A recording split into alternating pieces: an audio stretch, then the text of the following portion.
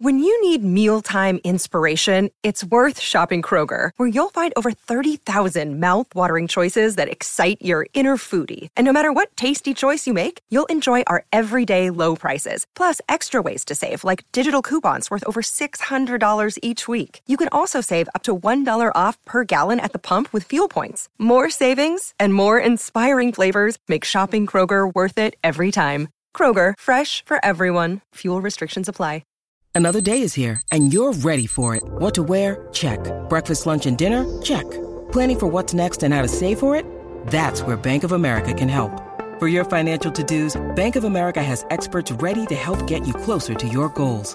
Get started at one of our local financial centers or 24/7 in our mobile banking app. Find a location near you at bankofamerica.com/talktous. What would you like the power to do? Mobile banking requires downloading the app and is only available for select devices. Message and data rates may apply. Bank of America N.A., member FDIC.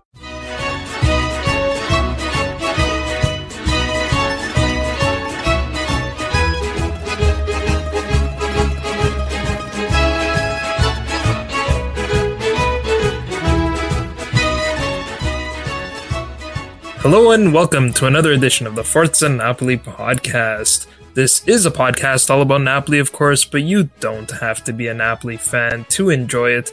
If you're a Serie A fan, if you're a football fan, looking for the inside scoop on all things Napoli, this is the place to be. I'm your host, Joe Fischetti. Thank you, as always, for listening. I have 3 parts for you today. In part 1, we'll talk about the team presentation at Di Mauro on Saturday. In part 2, we'll talk about the friendly against Perugia on Sunday. And in part 3, we'll talk about the press conference with Cristiano Giuntoli on Monday. I'm joined by a guest to help me with all of that. He is certainly no stranger to the podcast. Daniel Bowen, welcome back. Joe, my man, how you doing? I'm doing well. I'm a lot more energized, I think, than you are, because you've been doing a lot of traveling over the last couple of days. You rushed back just to come on the pod, so that's great. I really appreciate that. You were a guest on the Napoli rant with Raf and Raf on Monday, so apologies to the listeners of both shows. It might be a little bit repetitive, but we're still going to give a different perspective. And that was a great show, by the way. I highly recommend that everyone check those guys out, especially the last episode that features our boy Dan. The reason we wanted to have you on both shows is because you were at Di Mauro over the weekend. So how long were you there for? It was actually a real quick trip. I got there on Saturday morning. And left Monday morning. So just 2 full days, really. So were you at the presentation on Saturday evening then? Yeah, unfortunately. I really wish I didn't go, to be honest. It was depressing. Yeah. Well, so let's talk about that, and then we'll talk about the match in part 2. So the presentation was at the Piazza Madonna della Pace, and it started with Spalletti giving some opening remarks, and it probably wasn't the best idea for him to list off all the players who have already left the club. And to make matters worse, Spalletti included Dries Mertens in the list of players who he said have gone. Do you take that as confirmation that we are just not going to reach an agreement with Mertens on a new contract? Or do you think it's still possible to get a deal done? I think it's always possible, just because it is, one of the sons of Napoli. So I haven't given up hope. But after Spalletti said that, everybody looked at each other in the piazza. Hey, Matt, what did you call the piazza again? At least from what I read online, it was the Piazza Madonna della Pace. There was no pace. No, yeah, well, you could see that even in the videos. There was a lot of hostility. There were a lot of awkward moments, for sure. For me, I think until we see an official announcement or official farewell from the club, or maybe even an official announcement from another club who may have signed Mertens, then I agree. I think it's still possible to get a deal done. And I suspect that the club is intentionally taking it slowly because there are other negotiations happening at the same time. Now, obviously, that's risky because at any point in time, Mertens can sign with another club. But looking at how we've handled the Mercato so far, I don't think Napoli, unfortunately, would be too upset if that happened. Because then what they'll do is, and we've seen this with the other players who have departed, they'll turn and make it seem like it was the player who decided to go somewhere else, and that, well, we gave him an offer and he decided to go somewhere else. We saw that with Insigne, we saw that with Koulibaly, we saw that with Ospina, and we could see that happen with Mertens. As you said, there wasn't a whole lot of peace at the presentation. There were chants when, I guess at some point, after the team had been presented and they were trying to get the fans riled up, so Tommy Staracev went on the stage and started dancing a little bit. So naturally, right away, all the fans started chanting for Mertens because they know, how close they are. Now, I think we should probably commend Spalletti for going up there and taking one for the team. This team presentation, it's something that they do every year at Di Mauro, and I think it's supposed to be just something to give back to the fans that attended the event. The problem is, so far, or at least at that point in time, we had only had 2 incoming players, which were Oliveira and Kvaratskhelia, but we had 4 or 5 departing players. Like I said, Spalletti mentioned the departures of Ospina, Gulam, Koulibaly, Mertens, and Insigne. So naturally, the fans are looking for explanations. On top of that, you look at the players that we have or had at Di Mauro. We have Primavera players. We've got guys that have just returned from loan spells that are probably going to be loaned out again. So it doesn't help that when you're presenting the team, which is what this event is, you're rolling out guys like Davide Costanzo, Nikita Contini, Davide Marfella, Karim Zedatka, Michael Foloruncio. That's a pretty hard sell, but as Spalletti said, players will be coming in. We'll talk more about that in part 3. But let's continue with the team presentation a little bit. So the players are brought out one at a time. Some got bigger ovations than others. It seemed like Mario Rui got a good ovation. Oliveira, Demme, just because his name is Diego, everyone started chanting Diego. Osimhen got a nice ovation. Decibel Bellini, who hosted the event, introduced Di Lorenzo as the captain, so that was cool to see, and that's pretty much been confirmed on the various social media accounts as well. He also asked Kvaratskhelia to say his name, which I have to say, it's starting to get a little bit annoying. Calcio Napoli 24 posted a video of him saying his name during the broadcast of one of the training sessions at Di Mauro. Then he was asked to say his name at the press conference on Friday, and then again, Bellini asked him to say his name at the team presentation. So I think we've asked him enough times how you say your name. We can move on from that one, and we all have our nicknames, and that's good enough. Anyhow, after all the players were presented, then the mayor of Di Mauro Folgarida, Andrea Lazzaroni, gave a short speech.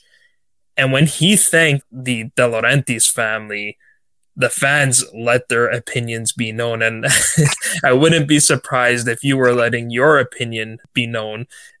Now, De Laurentiis arrived at Di Mauro on Thursday, and he's basically been in hiding ever since. So what did you make of his absence from the team presentation? So honestly, I expected it just because I knew that there was going to be protests, but I did not expect him not to show up for the friendly on Sunday. I really thought he would be there for that, even if he wasn't really out in the field and, looking back at the crowd. So his son was there, Edo was there. And Edo always does that. And for this one, man, he stayed hidden. He stayed under the tent, didn't come out and really let the crowd see him, because the way Di Mauro is set up, the crowd can't really see anybody that are underneath the tents down there. They can only really see the field. So he was able to stay hidden that way. If he didn't stay hidden, I guarantee you that there would have been mad heckling and whistling and all that. So I'm actually glad that he did that, because it's Edo, man. I mean, what does he even do? He's just hanging around. He doesn't really do anything. So yeah, I don't think it would have been fair for him to take the bullet either. I don't know if you saw him there, but he was actually at the team presentation as well. But he kind of did the same thing. He was sort of, you see it from the cameras from the broadcast, but in person it may have been difficult. But he was sort of in the backstage area where all the players came out from. And he kind of did the same thing. He just stayed back there. He didn't show his face. Now, Napoli fans are pretty divided on De Laurentiis at the moment, but I think all Napoli fans agreed that De Laurentiis, the father, ought to have been there, if not for the team presentation, then as you said, for the match. And instead, he let Spalletti take one for the team, which I think is why Spalletti told Giuntoli to do the conference on Monday, because he's probably tired of being questioned of all this stuff. Plus, most of the questions at this time of the year are transfer related anyway, so it just makes sense for Giuntoli to field those questions. Giuntoli said on Monday that De Laurentiis has not come out because they have a lot of work to do, which is, I think, a pretty lame excuse. How long does it take to show your face for 5 minutes and address the fans, right? So it's pretty clear to me that they're aware of the fans' frustration and they're just kind of cowering rather than owning up to it. Yeah, I agree, Joe. Sometimes you just got to have the courage to. So a lot of it is from emotions, right? Like, I think a lot of people are more emotional than they are logical about what's going on. I'll admit that my emotions get the best of me sometimes, and ADL he needs to understand that, and he needs to talk, and he needs to say something about why he's made the decisions that he's made without dogging the players like he normally will do. He'll say something bad about the players. You know, he never wants to take ownership for the decisions that he's made, whether they're, you know, everybody's good decision in their frame of mind and their opinion or not. It's always his decision. So don't try to put it back on the players like he seems to try to do all the time with that one thing that he said with Mertens and Koulibaly, you know, wanting to go get the vile money. I mean, those comments, man, that he makes, what do you expect, man? The fans are not going to react to that. Even the fans that support ADL, like in general, they don't even like those things that he says. So I think the fans deserve to listen to him talk about what's going on with the current state of the club. And he needs to address the fact that he said that he wants to bring a Scudetto to Napoli. For the first time, he's really said that. So he needs to explain what that really means. What is his project? What is he doing to actually make those moves to bring a Scudetto to Napoli, man? You can't just say that stuff, man. You've got to take the actions, and you've got to talk about those things that you're doing. And I think he doesn't realize that by staying quiet, he's actually making it worse. Because, yep. I mean, yes, he's going to get booed when he goes up on stage. There's no denying that. Like, people started booing just at the mention of his name. Fine. But you go up there, you take your beating, you address the fans, you tell them, look, I understand everyone's anxious. We've lost a lot of our big players, or a lot of our fan favorites.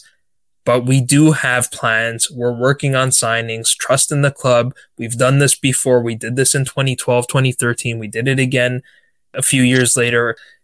We're going to do it again. Right? Just that. How long did that take me? 30 seconds?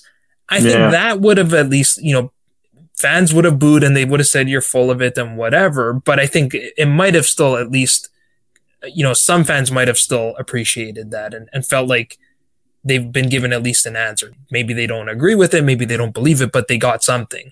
But just staying quiet and not even showing your face, to me, that just makes the whole thing worse. Yep, for sure. I mean, and even he didn't have to do it all by himself.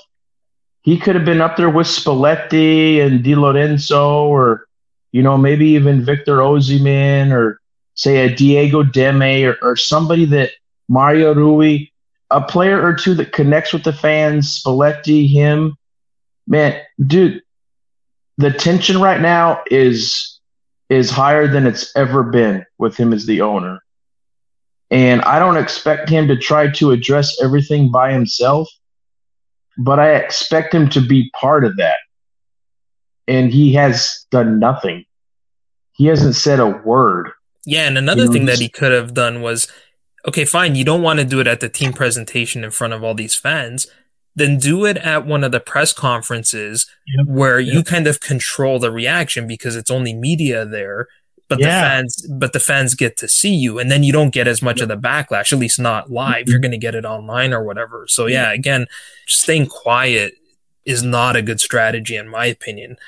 I do want to quickly touch on something that you addressed with the Raf and Raf boys on their show, which is that I think it's important for fans to also realize, especially in the social media age, and both Rafs talked about this as well, that, we have a tendency to put people in buckets, and they tend to be very extreme.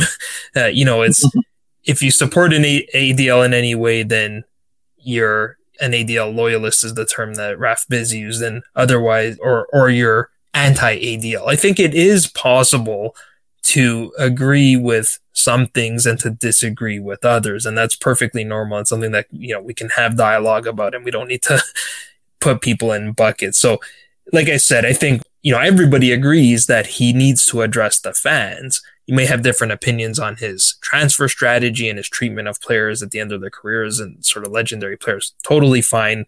But let's not put people in buckets and assume, what their opinions are. And also let's not say people's opinions are wrong, because by definition, opinion is not wrong. It's just an opinion. That'll do for part 1. In part 2, we'll talk about the friendly against Perugia on Sunday. Welcome to part 2 of the Forza Napoli podcast. If you like the show, consider becoming a patron at patreon.com/Forza Napoli pod. That helps us to improve the show, but if you can't, that's okay too. All the content remains free for everyone. All right, so let's get to the friendly next. Then before we get to the match itself, what was the atmosphere like at the Carciato field? In general, it was good. I think there was a little bit of anxiety with them maybe not scoring a few more goals and letting that one goal in. I think that maybe that contributed to some anxiety, but it wasn't exaggerated. I don't have any concerns that the fans are concerned about the way they performed. I think there was moments that the fans were really excited about different combinations in the first half, like that goal from Kvara when he linked up with Osimhen. That was really nice to see. One thing that I tried to really pay attention to is the reactions that Chucky Lozano was getting. And, man, I don't know if it's real yet. So he was actually more supported than I thought he would be. Like, especially when he was coming off the field and you heard a lot of, chukis and stuff like that, and no bad comments or anything. But the one thing about Dimata, Joe, is that there's a lot of fans that are in and around the area that have sort of adopted the club, and they come and they watch the training and they support the club during the season, and they might not be so intimate like a lot of the Napoli fans in and around Napoli. So I think maybe that has something to do with it, because, dude, whenever I would go to a game, there was always somebody around me that was just dogging Chucky the whole game. So I was curious to see what that was going to be like, because the consensus is that he's going to be a regular starter, and there's some negativity about that. And I didn't notice it, but I think I need to wait for Castel di Sangro, where most of the fans there are going to actually be from Napoli, to see what kind of reception he gets. Now, he hasn't looked his best. I think him and Victor are not really on the same page now, but Victor is saying something. Osimhen is actually, hey, man, what are you doing? This is where the ball needs to go, or, hey, why weren't you in that?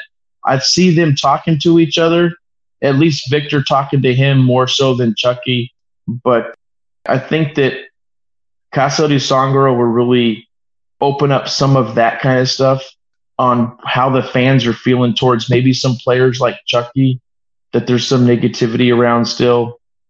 But, hey, dude, if Laurentiis doesn't show his face in Castel di Sangro, the protesting, I think, is going to get close to being out of control, because most of those fans there are from Napoli.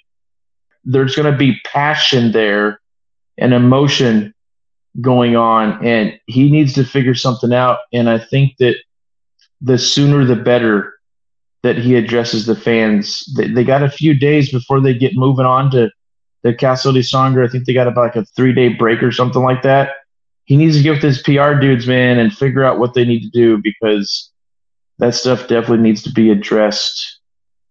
Yeah, I have a feeling he's waiting to sign another player or two, and that might de-escalate the situation a little bit. So if let's say they sold Petagna to Monza and signed Giovanni Simeone, that'll help. If they sign Kim Min-jae to replace Koulibaly, I think that'll help. I have a feeling that's why he's locked himself up. He's just waiting for that to take a little pressure off himself. On Lozano, I wonder if fans are giving Lozano a little bit extra support because they know he's likely to be the starting winger this season, with all the talks about Politano potentially being sold, which we'll come to in a second. That could be a reason why he might be getting support. But as you said, it's almost like a bit more of a casual fan they're just happy to see any Napoli players just because it's not something they get to see all that often.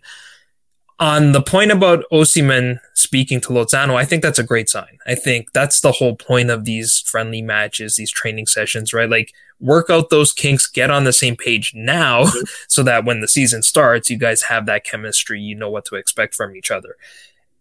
I don't know about you, but I feel like these friendly matches are really more like 2 45-minute friendlies as opposed to 1 90-minute friendly, because the squad changes so drastically at halftime. So for the friendly against Bassa Naune, we had 2 sort of evenly balanced squads in each half. They were kind of mixed and matched.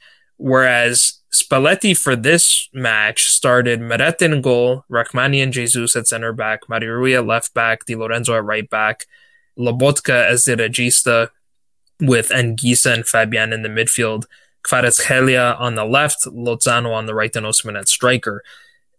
Given Oliveira's injury, his knee injury that he's kind of nursing back to 100%, and the fact that we haven't signed too many players yet, would you say that was our strongest 11 at that point in time? Yeah, I think so. Like the starting 11 that came out in the first half, yeah, out of all the players that are available, for sure, because I do think that Kvara is going to be the regular starter at the beginning of the season. There's just so much potential to tap into there, and his aggressiveness and his approach towards who's ever trying to man him up. We need players like that. We need players that aren't scared and all that, right? So I think he will be the regular starter. I was wondering about in the second half why Gaetano didn't get in there. Do you know if Gaetano's got a little bit of a knock or something right now? Not that I'm aware of. And I think Spalletti may have answered some questions with who he played and who he substituted, because to me, guys that are not even getting a full half in a friendly match are probably not going to make this team. And I know it.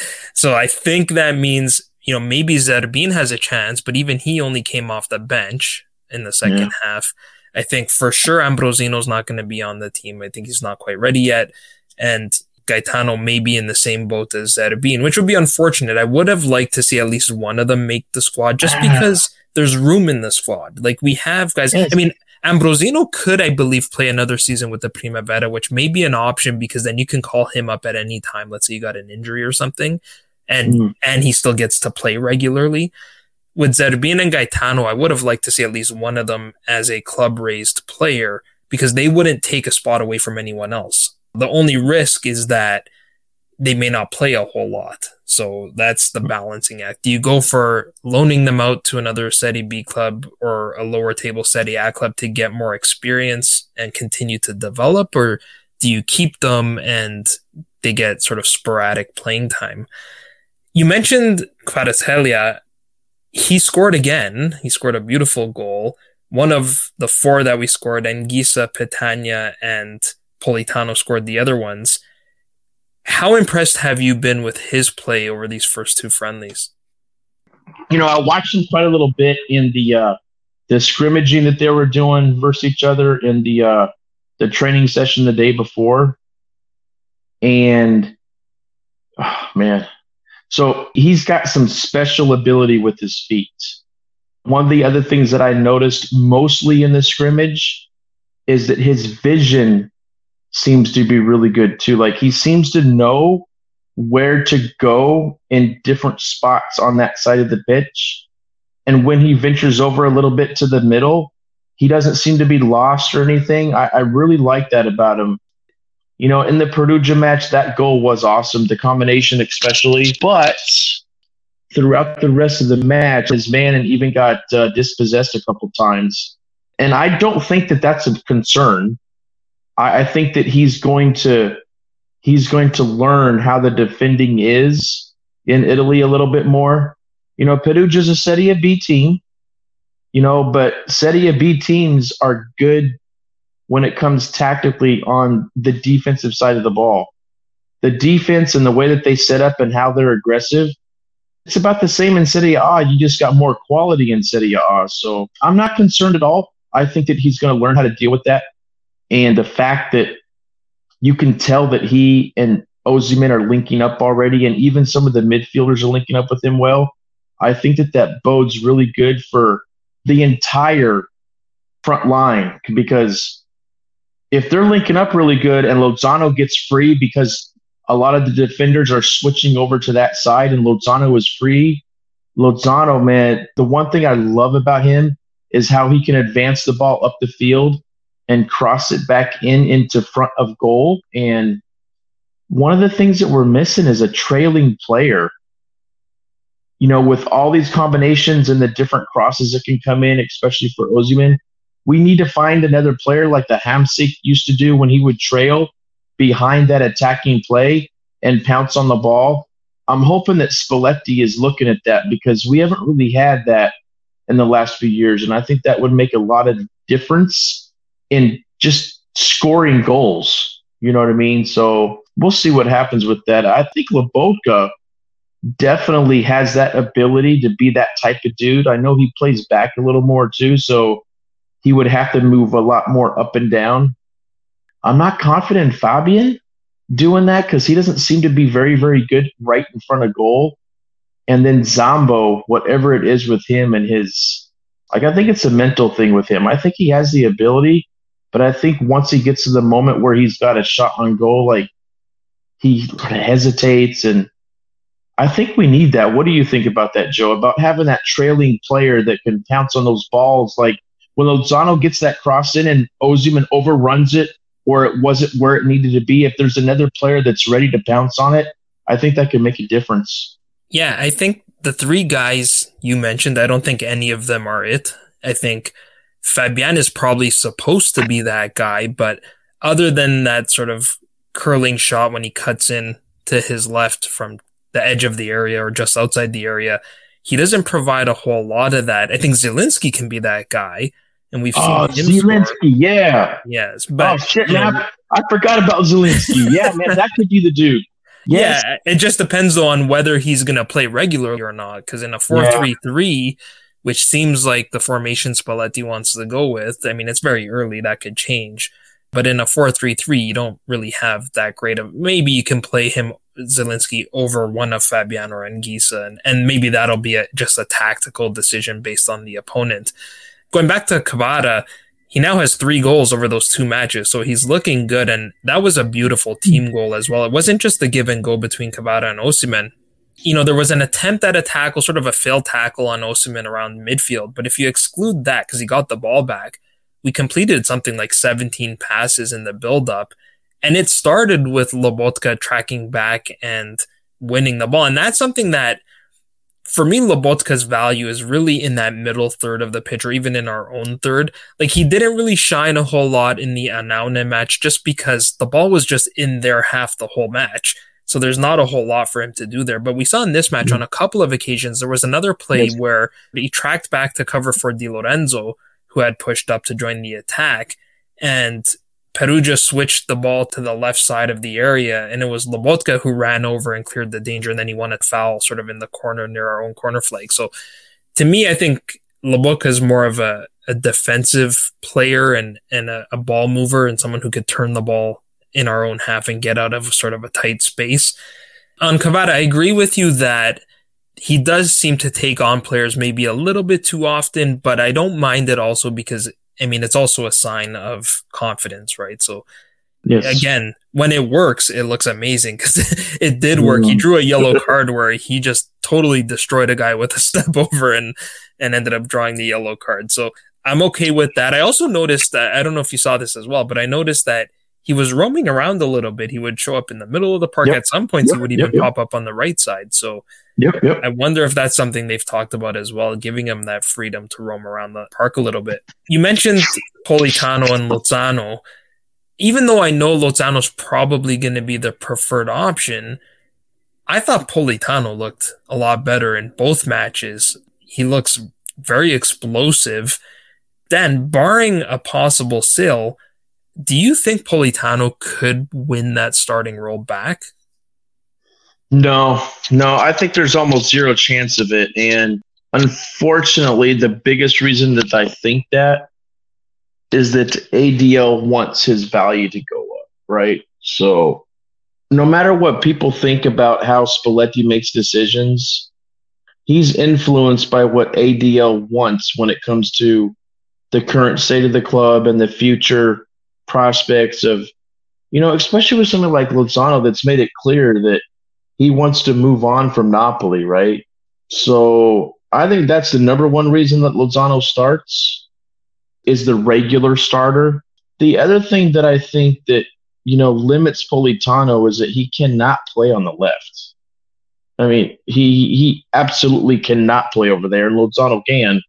So, if Cavada is, not in form or he's got a little bit of a knock, Lozano has shown that he can move from one side to the other and not really miss a beat. So I think that's important too, that he's able to do that. It would be nice if we had one other winger that is that versatile. And I think Delafeo would be a great signing because I think he can play on either side. Am I right? Yeah, he seems to be a pretty flexible player. I think he tends to play more centrally or more towards the right side, but that's probably good to have anyways because, like you said, Lozano can play on both sides. Zerbin is another guy. If we keep him, he can play on both sides as well. But when you have a guy like Lozano that's flexible, you can always move him over and put Delafeo or Politano on the right. Politano's agent, Mario Giuffredi, was at Di Mauro on Friday, and then he spoke to Radio Kiss Kiss the following day, and he said that Matteo's chances of staying or leaving are 50-50. So I think that's going to factor into Spalletti's decision-making as well. And we saw in the first press conference at Di Mauro, Spalletti mentioned that, specifically called out Politano and said, hey, he's the one that created this problem. He wants to leave. So, it almost sounded like Spalletti was a little bit defensive about it because we all know that, or at least the reports are that the reason Politano wants to leave is because he wants to be a regular starter and it's Spalletti that's picking the lineup. So I think he got a little bit defensive about that. And then Giuntoli has said a couple of times as well now that if players want to leave, they need to bring offers to the club. So that, for me, is the main reason why I think Lozano will be the first choice. But I think you make a fantastic point on De Laurentiis trying to get Lozano's value up so that he can sell him next year because, like it or not, I think our strategy is back to develop players, increase their value, and then flip them for a capital gain and reinvest in young players. And hopefully we can still manage to put out a squad that's competitive enough to compete for the Scudetto doing that, which we have done in the past. We just haven't gotten over that finish line. It seems that Spalletti is going with the 4-3-3. That may put Anguissa into a bit more of an attacking position. You mentioned that he sort of seems hesitant to shoot. Like, he's great on the ball in midfield. He's a great dribbler. He's a decent enough passer. Do you think he might be able to score some more goals if he's playing in a more attacking role in a 4-3-3? I don't know, man. I don't think so. I mean, if he could get over the mental hurdle that he seems to have, maybe it takes that first goal, bro. I mean, maybe he needs to get that one goal out of his system to realize that he can offer that, because it seems like technically he's able to do it. Like, man, I don't know. I'm not sure about that. That's a very good question. I think I'm with you, though. I'm not expecting too many goals from Anguissa. The reason I even mention it in the first place is because he scored in each of our friendlies. But if you look at how those goals happened, I mean, the one against Onana, it was a volley, which is good, sort of into the ground and bounced up into the top corner, but he didn't really connect that well. It seemed like the ball was kind of going in slow motion, and maybe a Serie A goalkeeper might have stopped that one. And then the goal against Perugia, he had a header that was cleared off the line, and he kind of mishit the rebound, and it bounced around a little bit and found its way into the back of the goal. I do think, though, that he may be able to contribute some goals just from set pieces, because the header on that play was actually a very good play. The way he outmuscled the defenders and won the ball and put the ball on target, it just so happened that there were like 3 defenders standing on the line. But, maybe he might be able to contribute that way. But I tend to agree with your sort of hesitancy on it, that I don't think Anguissa is going to be too big of a goal scorer. Was there anything else in the match that stood out to you? So yeah, a couple things. You mentioned Lobotka a little bit. Man, there were moments I was sitting right in front of Lobotka and what he was doing a couple times. Man, dude, Lobotka looks good, bro. I mean, his ability to be able to get underneath the defender in a way and to keep his balance and get the ball out of that area and get it up the field is really impressive. And then Mario Rui, bro. Dude, man, Mario Rui, I bet he said something to Oliveira in the locker room. Hey, man, you ain't just taking the starting spot for me. You see me out here? I ain't about just to give this shit to you, man. Mario Rui, it looks as aggressive and as motivated as he ever has. And the fans are behind him. So I really love that, because I want Oliveira to work his ass off. And he's got a ton more ability than Mario Rui has, but he needs to work for it. He can't relax and sit back and like, oh, I'm the new signing. I'm the big, strong, physical, fast guy, and they're just going to start me. No, man, you need to work for that spot, because Mario Rui's not going to give it up. So Mario Rui looked really, really good, really, really aggressive. Lobotka looked like he's ready for the first match already. Victor, from an athletic standpoint, looks just like he always has. Man, I hate to say it, bro, but Medit doesn't look confident, man. So I was paying attention quite a little bit to Medit, and just the way that he was sending off that communication, even the nonverbal communication. It's the same Medit. It's the same guy, man. I'm concerned about our goalie. I really am, especially if he makes a really bad mistake like he did versus Empoli. I'm concerned, not like a mental breakdown, but at least a dip in his confidence. I mean, maybe what he needs a really, really good game and a shutout and some really, really good saves to get his confidence up, but I'm not expecting it to happen. So if I had a real concern right now with the players that I know are going to start, he's probably my biggest concern. Yeah, and I think everyone kind of is sensing that right now, because there is this general feeling amongst Napoli fans that a general uneasiness with Meret being the starting goalkeeper. And again, going back to my comment earlier about finding another keeper as good as Meret, maybe there's that same uneasiness within the squad. On Mario Rui, I think that Oliveira signing could be good for both players, because as you've alluded to, that creates a little healthy competition within the team. And I think it could elevate the play of both of those players, which is great for us, especially competing in 2 competitions. And we're not in the Europa League this year where you can just play your B team. We're in the Champions League this year, so you need 2 really good squads if you want to be able to get to the end of the season. One other player that stood out to me, and I'm sure you would agree with this as well, is Giovanni Di Lorenzo. And I don't know if giving him the captain's armband gave him even more confidence, but I thought he looked really, really good. He was all over the place, joining the attack a lot, which is good to see. I think he contributes more to the attack on the right side than Mario Rui does on the left. And a lot of people might criticize Mario Rui for that. I'm generally okay with it, only because you don't want both of your fullbacks pushing up at the same time. Usually what you do is, if one pushes up, and it's usually Di Lorenzo, then the other one drops a little bit, so you maintain 3 at the back until someone can drop and cover. And again, if we want to put more attacking on the left, then we can bring Olivera in off the bench. Okay, that will do for part 2. In part 3, we'll talk about the Conferenza Stampa with Cristiano Giuntoli on Monday. Welcome to part 3 of the Forza Napoli podcast. So let's close the podcast with Giuntoli's press conference on Monday. In truth, it wasn't exactly the most informative press conference of all time, but I think we can use it to address some of the bigger stories as they pertain to the transfer market. And the big story, of course, was Paulo Dybala joining Roma, which I don't think is official yet, but I think we all know it's going to happen. How do you feel about Napoli missing out on Dybala?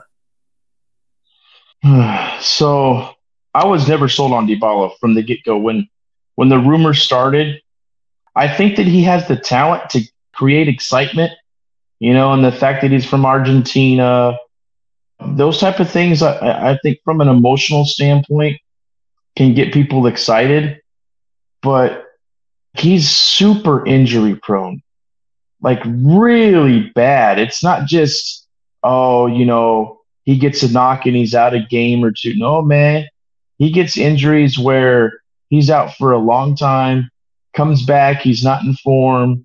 I don't think he's got that work ethic to keep himself in shape. And, our medical staff, I mean, just look at the history over the last few years with the medical staff. So I was never sold on Dybala as being a good signing. But the one thing that makes me upset about that whole story is who he went to. So he went to, an arch rival. He went to a team that's not playing in Champions League. And he went to a team that I think a lot of people are looking at as having serious aspirations to do something special. So if Dybala wasn't willing to come to Napoli, what's the reason? Is it the project? Does he feel like the aspirations aren't what they need to be? That's my concern, is that seems to be that there's an underlying reason why he ended up picking Roma, who's not playing in the Champions League, vice Napoli. So when Giuntoli was asked about Dybala, he said, over time, the opportunity arose. He said they spoke to Dybala's agents and understood that Dybala was not an opportunity for Napoli and Napoli were not an opportunity for Dybala. And I think that's just a cryptic way of saying that we weren't willing to offer Dybala what he was looking for. And I think I'm fine with that because I have an opinion on this notion that Dybala prefers Roma's project over Napoli. Now, I've been pretty clear in my opinion that Dybala has not been the right player for Napoli. I agree with you on that. And that doesn't mean, though, that he's not the right player for Roma. Maybe he is. I mean, the one benefit I could see of Napoli signing Dybala, as you said, is that it's a high-profile player, so it would have been a statement from the club after losing so many marquee players. But he would have come at a high price and with a lot of risk. And as you said, that risk is associated with his track record of injuries. Now, this notion that Dybala prefers Roma's project over ours, people are drawing that conclusion from the reports that Roma offered him 4.5 million euros a season plus up to 1.5 million euros in bonuses, whereas Napoli offered 6 million euros a season guaranteed, and he still chose Roma. Now, first of all, we don't know all the details of these offers. We don't even know if Napoli actually offered 6 million euros a season guaranteed. But even if they did, one of the key terms we don't know is the length of the contract that each club offered. So it makes it difficult to compare the two offers without knowing all the facts. It's also been reported that there is a 20 million euro buyout clause in the contract. Now, for anyone who's not familiar with how buyout clauses work, they effectively take a club's ability to block a sale of a player away, which means the player has most of the control. So, for example, let's say PSG knocks on Roma's door next season and says, we'll pay that 20 million euro buyout clause. We have endless money. It doesn't mean anything to us. Then all they need to do is agree to a contract with Dybala and they can take the player. Now, I'm sure it's slightly more complicated than that, but that's basically how buyout clauses work. So if Dybala is insisting on such a low buyout clause, then what does that imply about his opinion of Roma's project. Maybe he really does like the project and he'll stay there longer. Or maybe, since no big offers came into him, this move is just to buy him time to get his value back up so that he can chase after or attract those other big offers that never came in. And I wouldn't be surprised if that was the specific term that Napoli couldn't agree to. In fact, there are reports that Napoli wanted to insert a 40 million euro buyout clause. So I think that was Napoli's way of protecting themselves against that risk. As Giuntoli said in the press conference, Spalletti wants to play a 4-3-3 and Dybala would have distorted the coach's plan. Imagine we gave in to Dybala's demands. We changed our formation to a 3-5-2 so that we can fit Dybala into the system. Then we went out and bought more players to fit that formation, or even a 3-4-1-2 or something with a two-man attack. So we have to go out and buy more players to make that new system work. And then next season, another club like PSG swoops in and takes Dybala away from us. That could have some pretty serious short-term consequences because you just changed your system to suit one player. So I don't blame Napoli too much for passing on the opportunity. Now, don't get me wrong. I think Roma do have a really good project under the Friedkins. They're spending a ton of money. They got Mourinho, who's a big profile coach. They're getting rid of all these deadweight contracts. They just won a cup. Yes, I know it's the Conference League and whatever, but they're building towards something very positive there. But when we talk about projects, what we're really saying is who has the best chance of winning trophies in Serie A and maybe even in Europe, which right now it seems like no Serie A teams have chances of winning anything in Europe. But that's what we're talking about with these projects. A project is something that gets you to an end goal, which is a trophy. Surely, if that's what Dybala was interested in, then he would have just stayed at Juventus. Dybala thought he was going to get 10 million euros a season on the open market, and it backfired on him.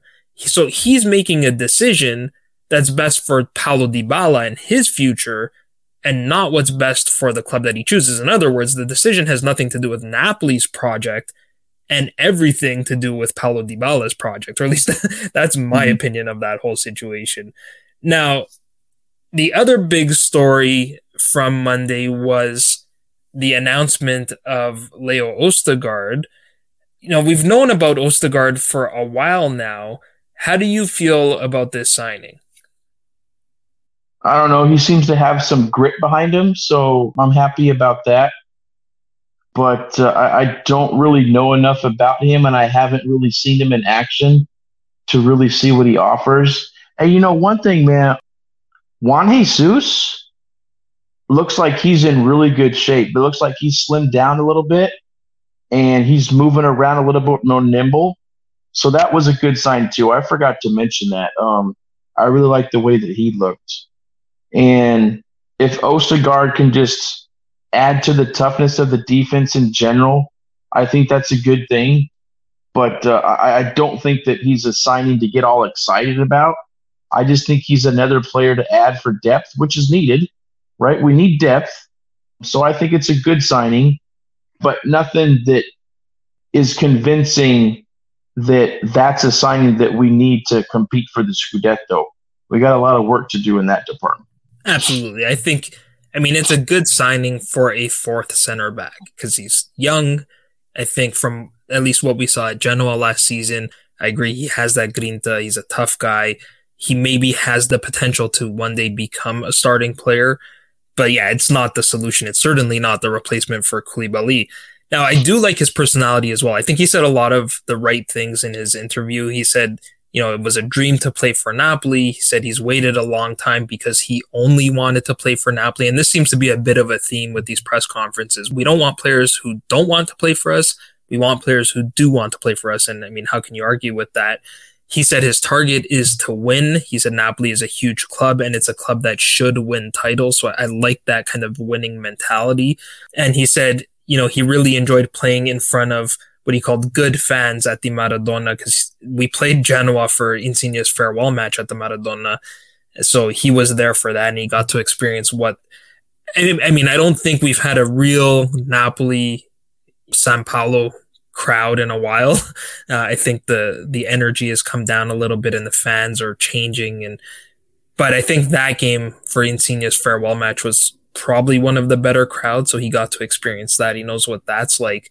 And then there were a few funny moments in the conference as well. I think it was Carlo Alvino who asked him, who was the most difficult attacking player that you've played against in Serie A last season? And his answer was Victor Osimhen, so that was a nice little moment. And they also asked him, who was your idol? And he said Fabio Cannavaro. So again, a Napolitan player. It was funny because Lombardo was with him during the press conference, and Lombardo kind of leaned over and said, no, not Fabio, Paolo. And he's like, yeah, Paolo too, but no, Fabio was my idol. I'll be honest with you, Joe. I haven't actually gotten to read anything or listen to any of the press conference. So this is the first time I'm hearing that. And wow, man, that's pretty cool. Yeah, it sounds like we have a fan that is really living out his dream that, has idolized a team. So I like that, man. That's awesome. Yeah, I recommend go check it out. I think Calcio Napoli 24 has it on their YouTube channel. It's short too. I think they did about 15 minutes with Giuntoli and then about 15 minutes because it was kind of unplanned. They just decided, let's bring him out. They brought him out for that conference before they even officially announced they had signed him. So I guess they knew they were going to do it anyways, but it was a fun little conference. I got good vibes, positive vibes from that press conference. And then even actually, I don't know if you saw this, you probably did, but Erling Haaland commented on the post when the club officially announced it. He said, take care of him. He's a top guy. So good signs from Ostergaard, but I agree there's still plenty of work to do. Dan, that's all we have time for today. Any final thoughts before we wrap it up? No, I'm looking forward to Castel di Sangro just to see how they look in that last friendly before they actually really start getting prepared for that first game. One of the things that I have to admit I'm a little bit concerned about is the beginning of not really the beginning, like the first half of the season. If you've had a chance to look at the schedule, every home game until they play Juve in January needs to be 3 points. Like every team they play, none of them are a top 7 team. They're all middle table or lower teams.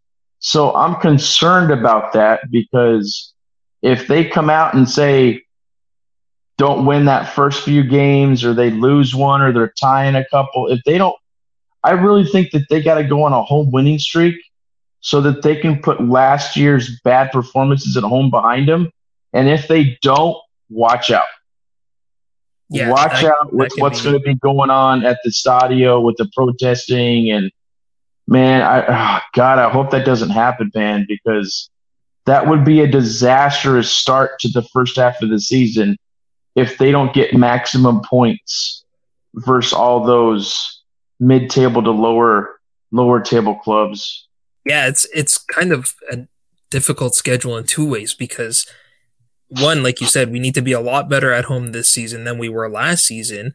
And what's implied by the fact that we play all bottom half table teams at home in the first half of the season is that we play all the top half table of the teams away in the first half of the season, which makes those fixtures even more difficult.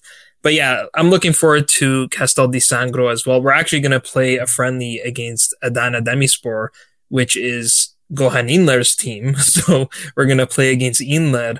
And he actually commented, because it's a Turkish team, he has some familiarity with Kim Min-jae, and he described them as a lion. So I think hopefully we can sign up Kim Min-jae. He's also got all kinds of tattoos, so he seems like he's a good fit for Napoli. That's where we're going to wrap it up. Dan, thank you so much for taking the time today. I know it's been a long day for you. Hey, no problem, Joe. It's always a blast being on your show. I really appreciate you letting me come on. Oh, it's my pleasure.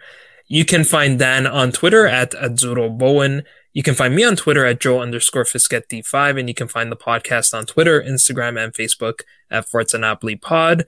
I'll be back with another episode soon. I'm hoping to get a guest on so we can learn a little bit more about Leo Ostergaard, so stay tuned for that. But until then, I'm Joe Fischetti, e Forza Napoli sempre.